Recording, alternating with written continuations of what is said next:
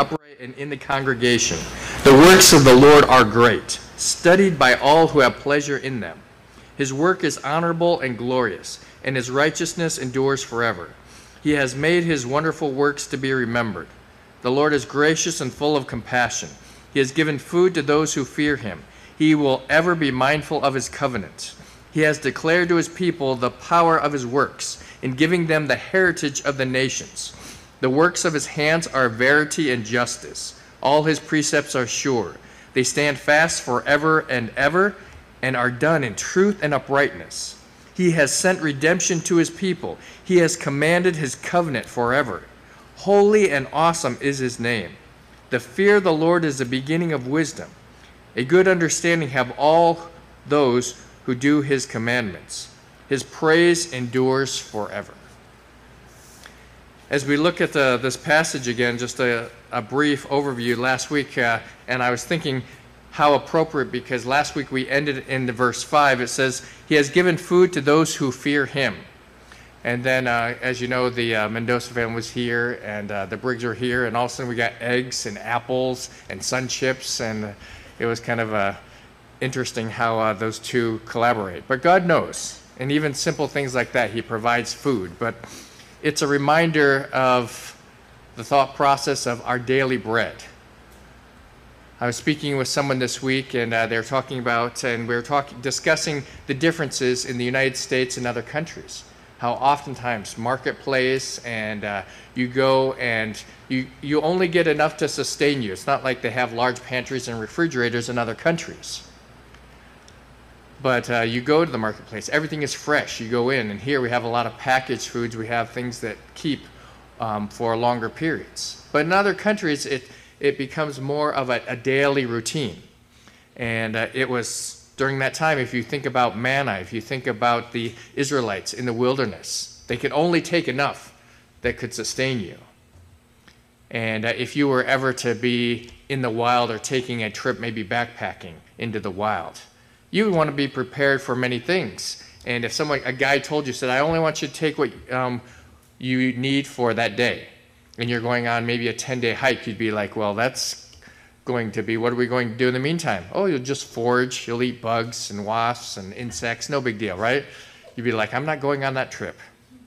But it is foreign to us, the reliance upon a daily need. But yet, God is the one who gives us food. To those who fear, respect him, understand who he is, and be mindful. And the emphasis is not upon ourselves, but upon God, that he is the one who is faithful, and he is the one who will always provide for our needs, no matter the circumstances. And God uses individuals to provide in other ways. And as we think about the past, think about your lives, how God has brought people into your paths and provided at certain times in your life. Maybe there was a time where you were discouraged, and maybe there was a time where you needed, and someone was able to invest in you. Often as believers, we think about, we like to help others because someone once helped us. And it's important to continue to remember that sometimes God brings people into your lives in a time of where you think you don't need anything, because we're very self-sufficient. But God brings people into our lives to remind us that, guess what? You need to be invested in, because you need to rely upon God. You need to allow other people to bless you because of who God is. And it is an important reminder. And so as we look at verse 6, he has declared to his people the power of his works, in giving to them the heritage of the nations. So let me ask you this. So as we open up, what is a heritage?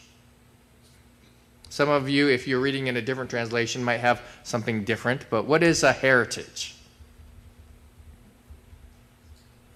Something that, like your family's been doing all this time and they passed it on to you. That would be your heritage. Okay. Yep. Andrew? Something that you inherit, basically. Something that you inherit. Yeah, inheritance. Something you didn't do to get. Something that you didn't do to get. So what it leaves open, at least for me, when I was reading through, it looks at heritage. It can be interpreted as something tangible and something intangible. And what I mean by that is sometimes a heritage of a family. Maybe it's a cultural practice that you do as a family that's been passed on. And you continue on that heritage, or a heritage of a good name. You know, it can be a good name or a bad name, but a heritage, that is almost similar to a reputation, that intangible. But it also can be something tangible, whereas an inheritance. You know, if you had a rich uncle that wanted to leave you an inheritance of a couple $1 million, you know, you'd be like, all right, I'll accept that heritage, you know, that's okay. Or it could be an inheritance of something else. If you've ever read those mystery murders where, you know, okay, they leave you this inheritance, you have to go find it and search through and solve the riddles. But here, the inheritance, the emphasis upon the heritage is something of more tangible. And in the word in the Hebrew, as I looked at it. And then also, as it continues on, it says, of the nations. I know the King James says, of the heathens. And it can be a little confusing in that. But let's just to go through and look at that. And that word heritage, just beginning with the word heritage, the emphasis upon that is taking possession. Taking possession, or if I were to say occupation granted by God, what would you think that refers to?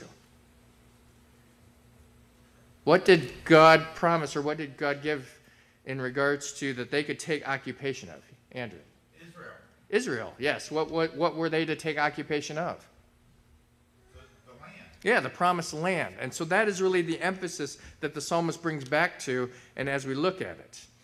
And what I want you to do is take a moment to contemplate back and think about some of the miraculous events that preceded the conquering of Canaan. What were some of the events that occurred before the nation of Israel came into Canaan? Open up the Jordan River. Okay, the passing through the Jordan River on dry ground. They survived 40 years in the desert without any food or anything, and God provided for them. All right, absolutely. 40 years in the wilderness, going through desert, walking. Some of them, their clothes and sandals didn't wear out. What else? Plagues that went through the Pharaoh went through the Meadow Dome. Absolutely, to be able to see the plagues and to witness that and not be a part of that. Yes. Crossing the Red Sea. Of course, the crossing of the Red Sea. I mean, that would have been well known throughout. And as we look at these events, and even some of the battles that they faced, because that was, as we think about the intangibles, that would have gone before them, and they had, the surrounding nations knew of this nation and the God that brought them across the Red Sea and had helped them in battles. And as we look through, even through the Judges, but here as we come and understand what took place, the providing of water, it became about the reputation of their God, Yahweh. Not this people, because as they look at the people, they were a large number, but they had no fighting ability, no military campaign that they were able to engage in. But it was the reputation of their God that preceded them on their journey. And the physical fulfillment of that inheritance when no one believed.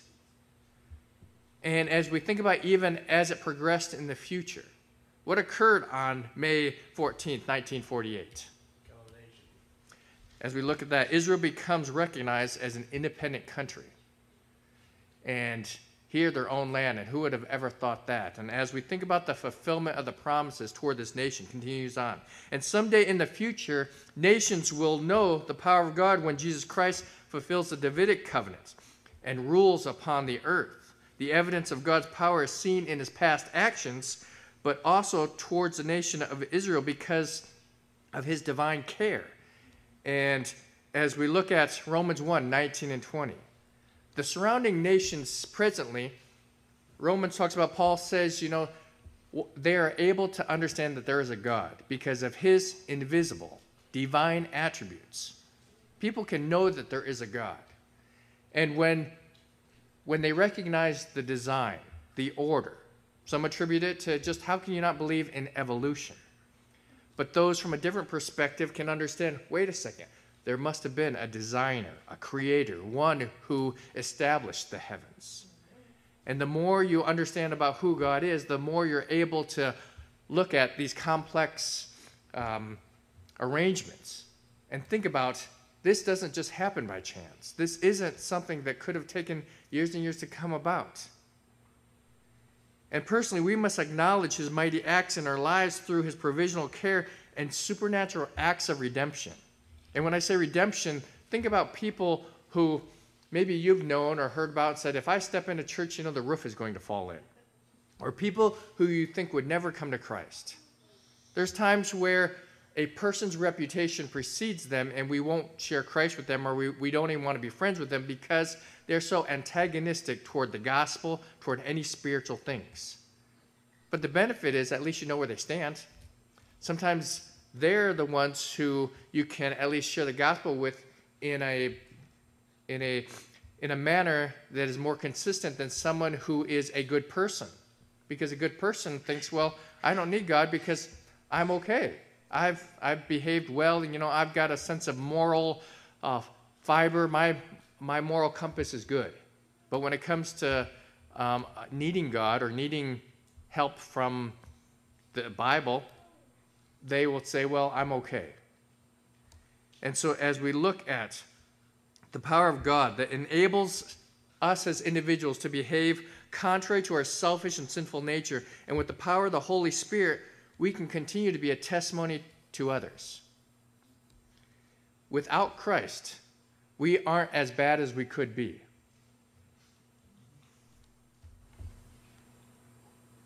And just as far as if you think about that, the Holy Spirit, we could be really sinful people. As if we think about our own thoughts. No one knows your thoughts. No one knows your actions.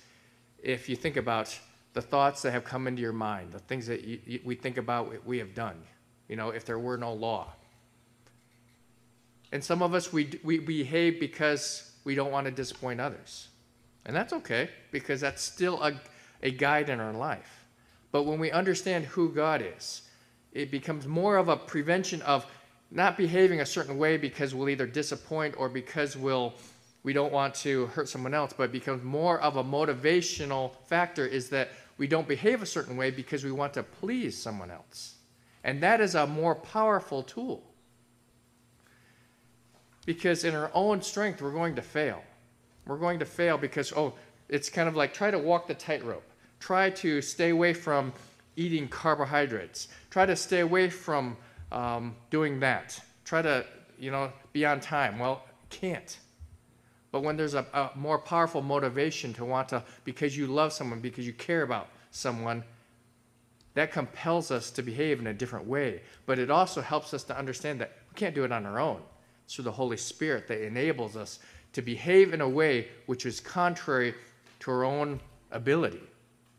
And here, as we look at, he has declared to the people the power of his works. That is the emphasis. The power of his works, not only in our world, but in our personal lives.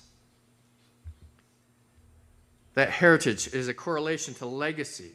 And I would ask you, what works of God have you seen in your life? Because it also implies ownership. God who is the owner of you. And so I would ask a question, is there anything, just in a initiative of thinking about a praise, what is something that God has done for you in your life? And that is not a rhetorical, that is, you can answer. Is there a praise? Is there something? God has done this for me in my life. God helped us get all the appliances in our house. I mean, that was a one in to be chosen for that. Yeah. That had to be divine work because not many people are chosen to get a grant Yeah. to replace all the appliances in our house. And as we look at those events, it becomes more powerful that you can attribute it to God. What else? Anything else? Just to share, yes. 2009, we were thinking maybe God wanted us to move out here, and your kids were praying, and you were praying, and we stepped off of our car, listening here, the house across the street from yours was for sale. So not going to sell our house in Ohio because of the bad market. We had one buyer and so everything was in God's providence and we were supposed to live. Yep, praise the Lord. And we're glad that we used to live in Ohio in an apartment above their garage. And we're glad we don't live above the garage just because of the heat out here, but it's what a blessing to have that. Little details. And when you start to think about those events in our lives, and it's important, no event is insignificant in the work of God. Those details. And look at verse 7. Verse 7, it says, the works of his hands are verity and justice. Now, we don't necessarily use the word verity or verily, but understanding the truthfulness of that. But as we look at, as you think about the hands, in the scripture it talks about, the hands. God doesn't have hands, he's a spirit. But why does it use hands? It helps us to understand how God works. And at that time, as you think about even in Jeremiah, the potter's wheel, the craftsmanship, the ownership of the works of the hands, and the implication of that as far as God is carefully and molding and the artistry, if you will, of that. And as we look at verity, the truth and justice, all his precepts or commandments also can be instruction. But they are sure, they're trustworthy, they're verified, they're confirmed. So precept, the word precept literally means a thing appointed, a charge. If you think about a master giving a directive to a servant, his expectation is that task will be completed. No questions asked, you sometimes ask questions, but just simply complete the task. Even though they don't always understand. And even for us, we don't always understand God's directives, nor do we agree with them, but we can be confident that his directives, his precepts are correct, they're true, and just. And sometimes we think, God, this is unfair. Why won't you allow me to do things? The picture's always been, well, God's laws are prevent people from having fun or prevent us from being able to express our individuality, our free will decisions. But his precepts are correct, true, and just. Have you ever doubted instructions? Well, if you've ever put something together from IKEA or from any other place, then you probably have, because those things are crazy instructions. But how about directions? Sometimes you doubt that. That's why GPS, I remember when GPS first came out, people were depending on it so much they were running off roads and into dead ends, just because, I followed the GPS. But to understand, there's a private in the Army who was preparing for his first jump. He was told by the sergeant, okay, jump out of this plane, count to 30, pull your ripcord, and the chute will deploy. If the first doesn't work, just pull the second. When you land, a truck will be waiting for you. So the plane gets up to 10,000 feet, and so he jumps out. He begins free falling and somersaulting, and while he's trying to fight the panic, being his first jump, he counts to 30. As he gets to 30, he pulls the ripcord. Nothing happens. He's thinking to his instructions, he frantically looks for the other ripcord, he pulls that ripcord. Still nothing happens. As he looks down the ground and it's hurtling toward it, he's thinking to himself, great, and I doubt if that truck will be down there either. The whole point is that as we think about instructions and doubting, what do you have to worry about? But to understand God's laws, God's directives, they're designed to teach us about his character and protect us from the consequences of sin. We can trust God's works and God's words because we can trust God. And that's the important part, because we sometimes just look at the works, but we can trust God's works because we can trust God. Our obedience and faith in God is based upon who he is and not what he can do for us. Sometimes we think of conditional. Okay, God, I'll obey you if you bless me. God, I'll do this. I know it's hard, but I know that you're going to do something for me. People have difficulty with faith and obedience because of their lack of a true understanding of who God is and what he's done in the past. Because we, especially in the United States, we're so self-reliant. But it's important. And that's why during times where maybe it's a medical issue, maybe it's a set of circumstances that we have no control. And God puts us in that to remind us that we can depend upon him. Look at verse 8. It says, they stand fast forever and ever and are done in truth and uprightness. There's that truthfulness again, and right. And they help us, verses 7 and 8, help us to understand the consistency between what God does, his works, and his words, his precepts, his directives. God does not change, and his truthful and his righteous words and actions reflect his character. If you think about the relationship between what someone says and what someone does, what does the saying go? Don't do as I do as I say. Yeah. Do as I say, not as I do, or, as it goes. But we have these mantras because just do it. Just obey it. Don't worry about that. Because we, humanly speaking, are inconsistent in our actions and in our words. Sometimes we're not even consistent in our words. If you ever have kids, you know that they'll correct you when you say something wrong, and they'll enjoy it. And as you think about grammar and confusion. But here, God is consistent in all that he says and all that he does. The challenges we have is interpreting it.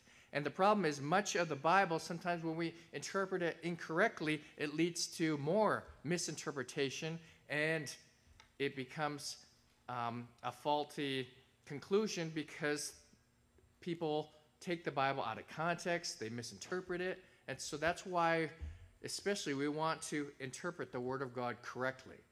And that's what the Word of God says, rightly dividing the Word of God. His essence. There's a word in theology, it refers to God, his essence.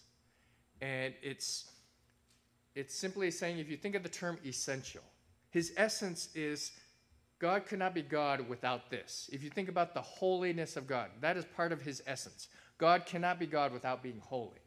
But it's also a characteristic that we attribute to God. But it's an essential characteristic that defines God, and it cannot be removed from who he is. So his essence, if I were to explain to you, a holy God cannot speak sin. He cannot permit sin, nor cause sin. While he cannot allow sin in his presence, he knew people would sin and understands its demands and provided a method in which people could be forgiven and receive both atonement for sin and a personal intimacy with God without the sacrifice, through the sacrifice of Jesus Christ. The shed blood covered our sins and permitted us to obtain a personal relationship with a holy God, even though we are very unholy and sinful. And if we think about that truthfulness, but then it leads into the next verse, which is verse 9, which says, he has sent redemption to his people. He has commanded his covenant forever. Holy and awesome is his name. Remember, I think about the psalmist, and as he's going through, because remember there are 22 characters to the Hebrew alphabet, and he's going through and doing each one as alliteration. But as we think about this, the redemption, the word refers to the division or distinction, translated sometimes liberation or ransom.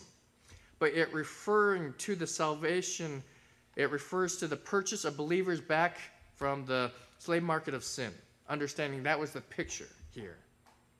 And regarding Israel, we can view the past deliverance that God provided for his people from Egypt and the present deliverance from sin through sacrifice. Remember, as they came into the Old Testament through the wilderness, there was a constant reminder at Mount Sinai.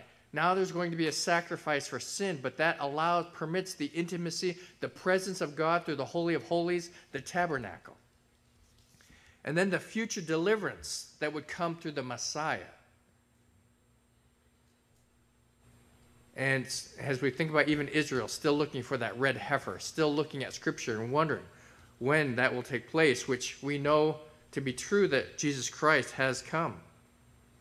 But his covenant is confirmed repeatedly through his promises, through his faithfulness, through the reminder that God is faithful and will keep this covenant that he has given.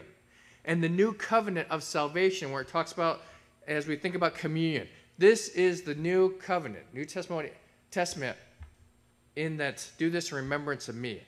That his blood, the cup that we take, is a reminder of his blood that was shed as a sacrifice, as a covering for sin.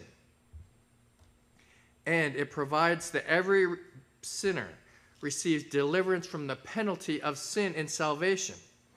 And as a believer, they're delivered from the power of sin through the presence of the Holy Spirit and a personal relationship with Christ. And then a new life marked by the Holy Spirit. And also, through salvation, the deliverance, that redemption, provides a future deliverance from the presence of sin, that someday we will be in heaven, eternal life. And this is a great reason as it leads into, as we think about even the poetic nature of coming into understanding. As it says in verse 9, he has commanded his covenant forever. He's established this. This will not go away. The same rights of the individuals who came to Christ in the Old Testament, New Testament, today, tomorrow, in the future, until he returns. And then this culmination, as it says, holy and awesome is his name. Hold your spot if you will and go to 1 Kings 8:60. I know in Psalms you can just go back a little bit, but 1 Kings, just have a couple verses there if you want. There's 1 Kings 8:60.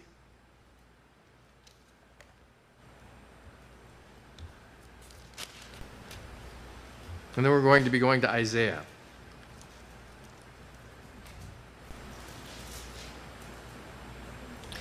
In 1 Kings, as we look at, this is Solomon's dedication prayer. And as he is praying, a supplication, kneeling on his knees, his hands spread out to heaven. The assembly stood and blessed the assembly, and they blessed the Lord. And as it comes in, I'll just start in verse 56, because it says, blessed be the Lord who has given rest to his people Israel, according to all that he promised. There is not failed one word of all his good promise, which he promised through his servant Moses. May the Lord our God be with us as he was with our fathers. May he not leave us nor forsake us, that he may incline our hearts to himself, to walk in all his ways and to keep his commandments and his statutes and his judgments, that he commanded our fathers.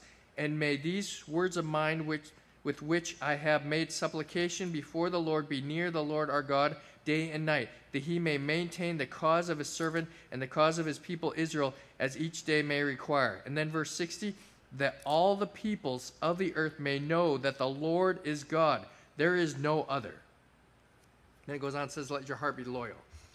Turn, if you would, to Isaiah. Isaiah 45.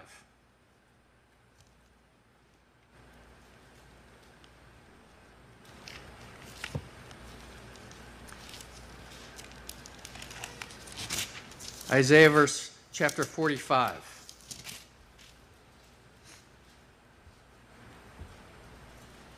Here he's speaking to Cyrus, whose right hand I have held to subdue nations before him, explaining to Isaiah that Cyrus is the Lord's instrument, to loose the armors of kings, to open before him the double doors, and just how he had used this individual to conquer nations. But in verse 5, or starting in verse 4, it says, for Jacob my servant's sake and Israel my elect, I have even called you by your name, I have named you. And though you have not known me, I am the Lord, and there is no other. There is no God besides me. I will gird you, though you have not known me, that they may know from the rising of the sun to its setting that there is none beside me. I am the Lord, and there is no other. And then look, it says, I form the light and create darkness. I make peace and create calamity. I, the Lord, do all these things. Rain down, you heavens, from above, and let the skies pour down righteousness. Let the earth open, let them bring forth salvation, and let righteousness spring up together. I, the Lord, have created it. And then verse 9. Woe to him who strives with his maker. Let the potsherd strive with the potsherds of the earth. Shall the clay say to him who forms it, what are you making? Or shall your handiwork say, he has no hands? Goes on and says, verse 11, that the Holy One of Israel and his maker, God is the one, is the holy God. He is the one who is the divine creator. He has done all these works. And because of that, he's the one who deserves all the credit and glory.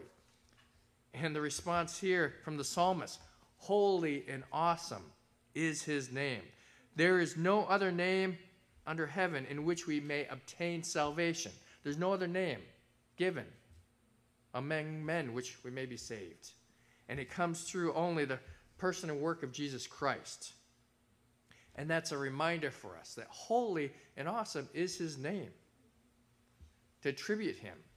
If we think about, they've been going through on Sunday nights and The Last Dance, Michael Jordan. And it's just a reminder, some of those, I grew up in that era and watched some of those games. And it's a reminder to me, as I've seen some of them, is that, wow, Jordan was a great player, the competitive fire. And how, even as a nation, when they went to the Dream Team, and people, they became a big name internationally. Everyone knew who he was. But then it goes away and comes again, and stars come and go. But the name of the Lord shall be praised. And you know, you have these others who come on. You have LeBron, oh, King LeBron, and they use these terms for deity. But to understand, guess what? They're limited human beings. But yet God is the one who should be praised of what he's done.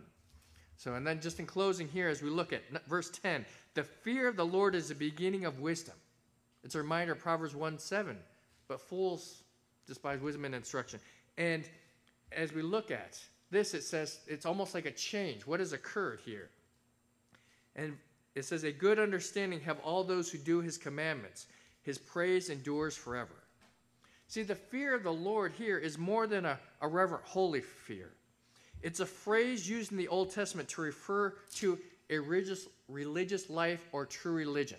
So when they say the fear of the Lord, it referred to a way of life. He has the fear of the Lord in them, the fear of the Lord. It was a terminology which the New Testament, James, talks about what is true religion. It's used in the Old Testament as a religious life or a way of life. And it's a life which evidences true accountability to God. It is one who is aware, conscious of the ability to please and disobey and honor a personal God. And what I would ask you, as you go through your week, as you think about events in your life, we think about things that we have to do, we think about things that we accomplish, but have you ever thought about how you can please God on a daily basis? Thinking about how, oh, this will please God. We think about how we can please others, our family members. Kids, if you pick up your room, you know, it's like, okay, if I pick my room, my mom and dad will be happy, you know, and maybe we'll get dessert. Or if I finish all this, then, you know, I'll get a benefit from a boss. Or if we do certain things, we think about who we can please in our life. But we also need to think about how we think, what we do, what can we do to bring praise and honor to God that will, if you will, to use a picture, bring a smile to his face. What will please God? And to be aware that we can actually please, disobey, and honor a personal God. And it leads to the benefits of a greater knowledge, a greater intimacy, and greater peace, which brings greater value to our lives.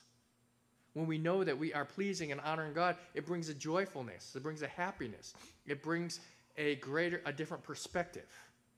Those of you who are, let's see, the glass is half full, the glass is half empty. And then there's those who drink it all and say, now let's empty it, you know, completely.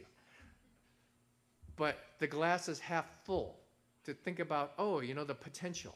I'm the optimist. The optimist can always look at any situation and think, wow, that is a benefit, that is a blessing. And then there's pessimists and the realists, you know, all these different views. But honestly, to think about the one who always desires to please God, well, You know, having that perspective that we can please God and we can follow him no matter what our circumstances, no matter if they have to be isolated, no matter what occurs in our world. And if we recognize that the work of God in our life, we must identify it and praise the God who deserves all our praise. That's where the fear of the Lord is the beginning of wisdom of who God is, and a good understanding have all those who do his commandments.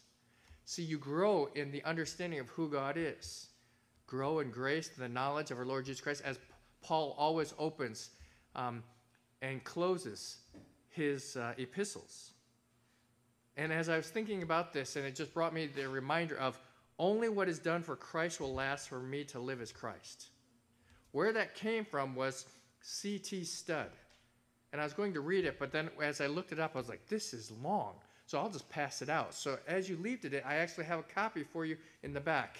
But we can close with this verse because as we think about Christ, Philippians 1:27, which many of you know, and just understanding that Philippians is an important part of the person and work of Christ as we go through Philippians and the emphasis of that, the joyfulness. But verse 127 says, chapter 1, verse 27 says, only let your conduct be worthy of the gospel of Christ, so that whether I come and see you or am absent, I may hear of your affairs, that you stand fast in one spirit, with one mind, striving together for the faith of the gospel. It goes on, relates to, and not in any way terrified of your adversaries, but is to them a proof of perdition, but to you of salvation, and that from God. So as we think about it, live your life in a manner worthy of the gospel of Christ, and that will bring praise to God. But may it be evident in our speech, in our conduct, in our actions.